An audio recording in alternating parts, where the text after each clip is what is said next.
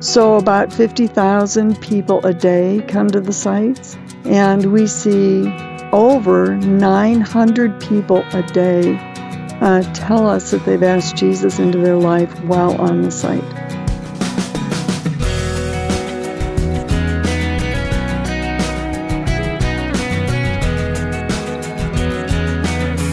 The voice of Marilyn Adamson opening today's First Person program. Welcome, I'm Wayne Shepherd. In just a few moments, we'll talk with Marilyn about her remarkable online ministry, reaching many spiritual seekers with the truth of the gospel. First, I invite you to stop by our website for not only information about today's guest, but also a look at upcoming programs. And there's an archive of past broadcasts which you can explore. We're found at firstpersoninterview.com. Now, an even easier way of keeping up with each week's program is by downloading our free smartphone app, giving you the ability to listen and or download any current or past program to be played anytime you wish. Search First Person Interview in your app store. And as always, we are thankful to the Far East Broadcasting Company for their support making these programs possible. We all use the internet every day for a variety of reasons, but our guest has found a way to use it effectively to answer the spiritual questions people are hesitant to ask anyone. Herself once an atheist, Marilyn Adamson knows how important it is to provide answers to the questions people are asking. As we began, I asked her to describe her own spiritual journey. Well, I was raised in somewhat of a religious home, but I became an atheist because I was starting to ask people, how do you know God exists? And the answer I kept getting was, well, you just know. I mean, why are you asking?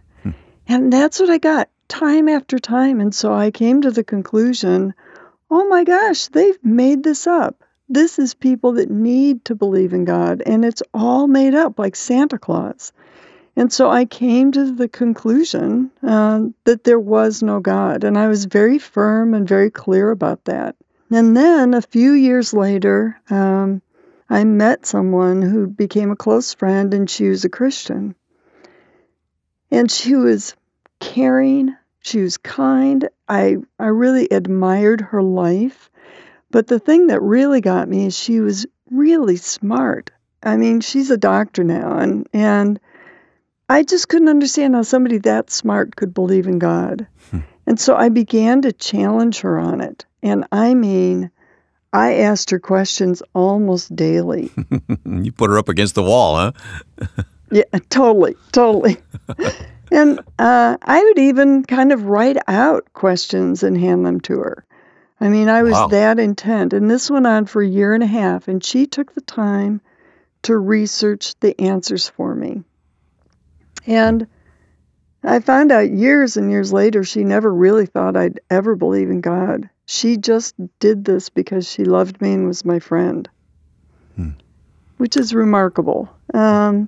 So then, eventually, the evidence became so weighty that I knew I had to make a decision. I was tired of thinking about God and the possibility of God. And so one night, I decided I was going to decide. I was either going to never think about God ever again or do something about it.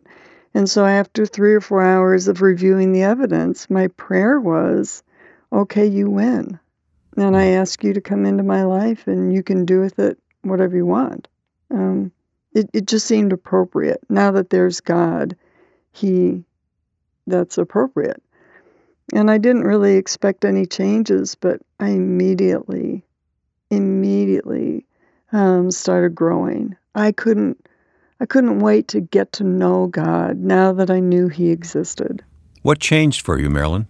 A lot changed.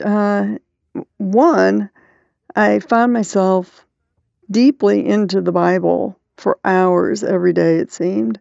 But a few months after I became a believer, one of my other close friends asked me, have you noticed the changes in your life? You're different. And I said, no, what do you mean? She said, well, I feel like I can talk to you and you really listen to me. You really care about me and you don't make jokes. And I've just noticed that. Haven't you noticed that? And I said, no.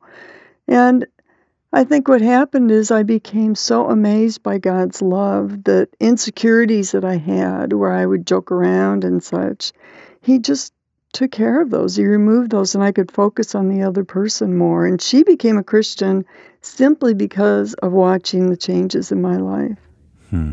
What were your life circumstances at the time? Married, single? Oh no, I was single. I was actually midway through my last year of high school. Oh, okay. So you were very young. In 8th grade is when I became an atheist, which sounds goofy, but it's true. Yeah, well, most young teens and preteens that age don't even think much about it. You were very serious about your atheism. Mm-hmm. Oh yeah, I really was, and I got into existential philosophy during that time, and I wanted to find a philosophy of life that I could always count on, that would work in any situation. Was there anything driving that at home? Was there a circumstance that did you feel accepted and loved at home? Oh, yeah. Yeah, no, I had a very good life. In fact, I wasn't aware of any needs when I asked Jesus into my life. It was pretty intellectually based. After all this time now, looking back on that, you see how God was leading you and the Spirit was prompting your heart, right? Oh, I found myself pursued by God.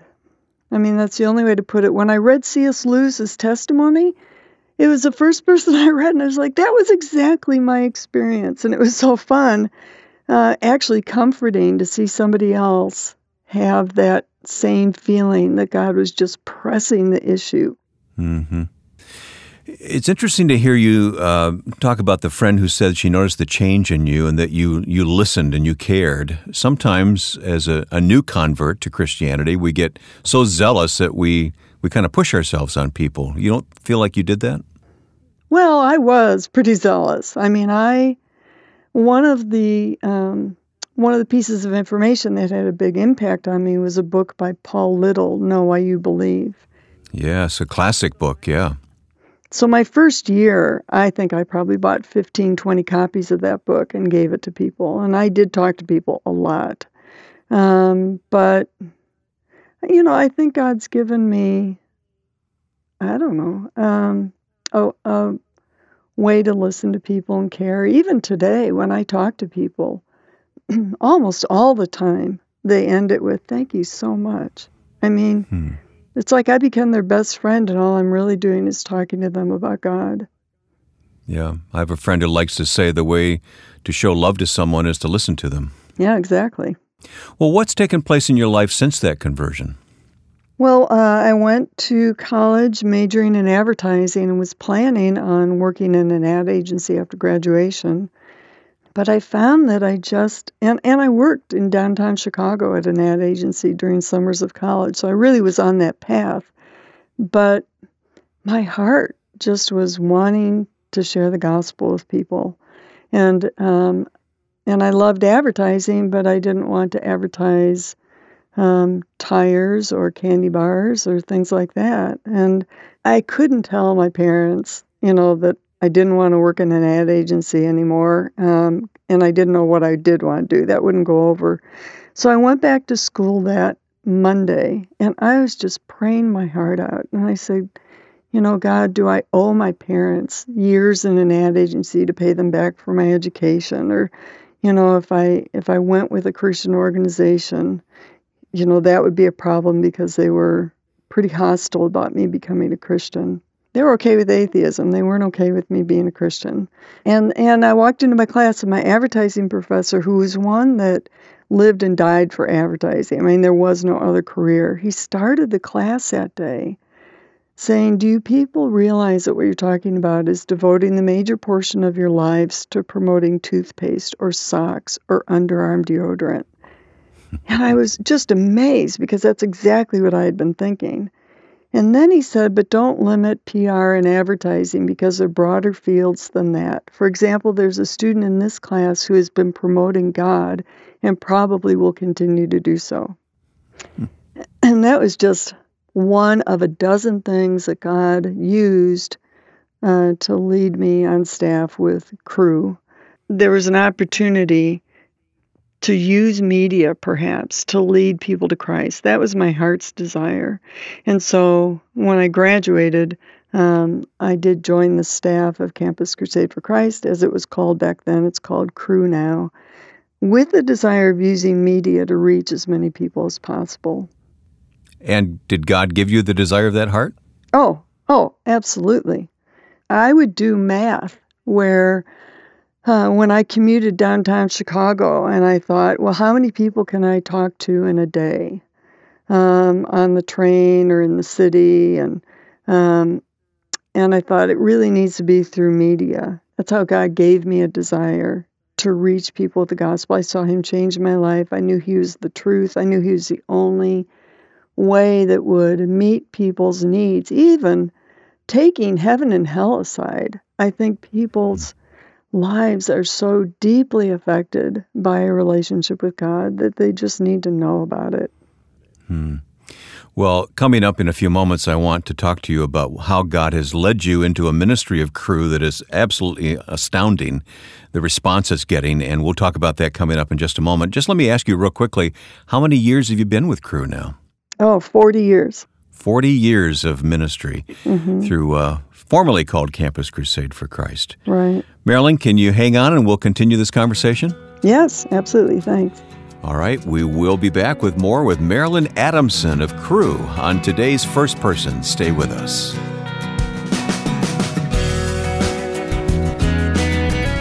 This is Ed Cannon, president of the Far East Broadcasting Company.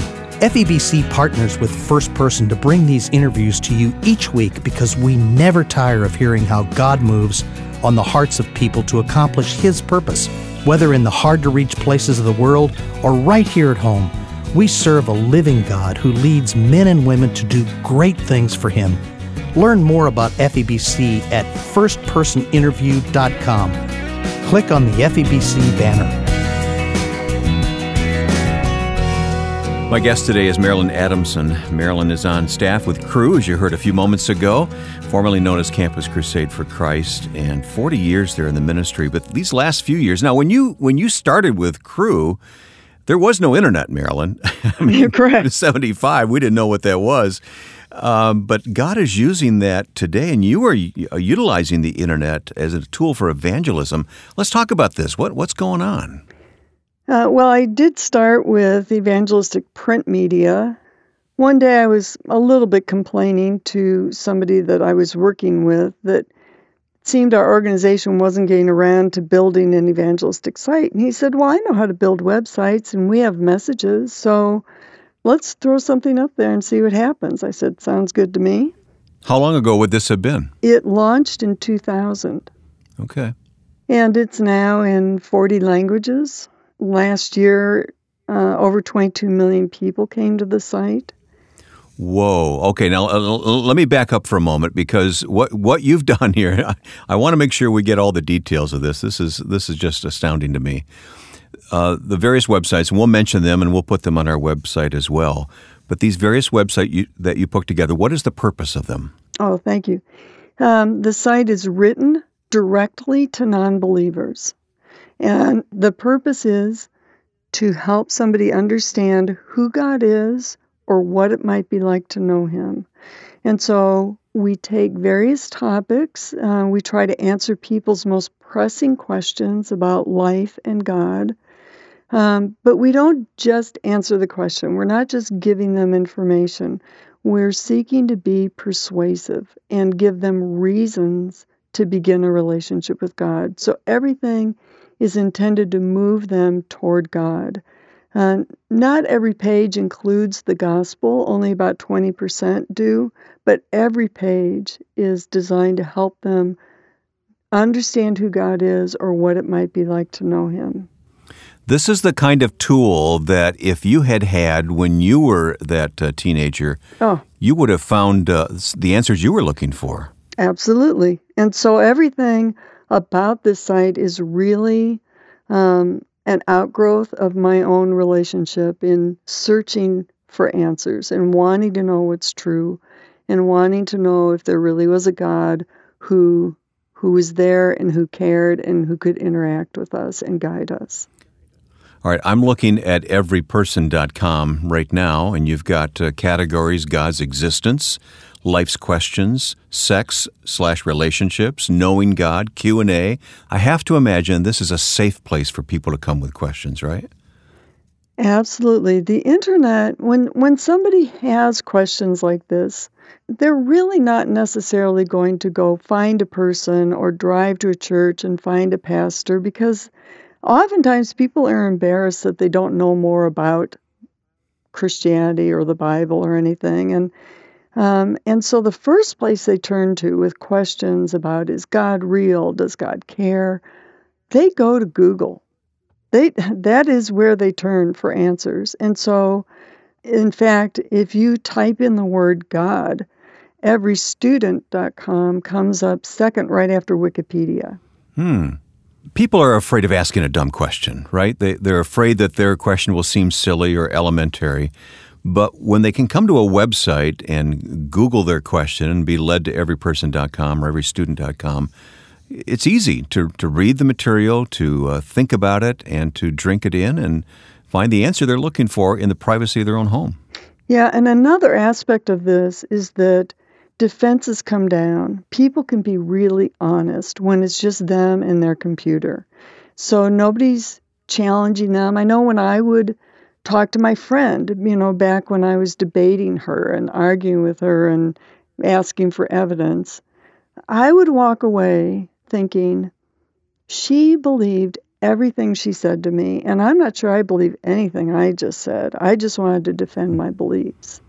And that will happen in conversations. But when they go online and it's just them and their computer, all of those defenses can come down and they can just be honest. And it's actually the perfect environment for God to speak to them.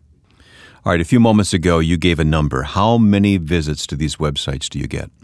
Last year, we had 22 million. So about 50,000 people a day come to the sites, and we see over 900 people a day tell us that they've asked Jesus into their life while on the site. Isn't that incredible? It really is. When they come to the site, do they linger there? Do they search all the material? Oh, we have a really high number of minutes that people stay on the site. It's way above web norms. And so like on longer articles, we see an average time of 6 minutes. On articles that are a little bit shorter, it could be 4 or 5 minutes just on that article. And people will stay, 12, 20 minutes, some hours. I've had people tell me they spent days on it, reading everything that's on the site. And it's not just in English, is it? No, 40 different languages. So Arabic, Turkish, Chinese, which is another aspect of this is, really the concept of closed countries is an outdated term, because we're seeing people from every single country of the world come to these sites. Marilyn, the sites are so attractive. They have to be easy for people to navigate, right? They're very easy. And the greatest value of the site to Christians is it opens up opportunities to have short conversations with people about God.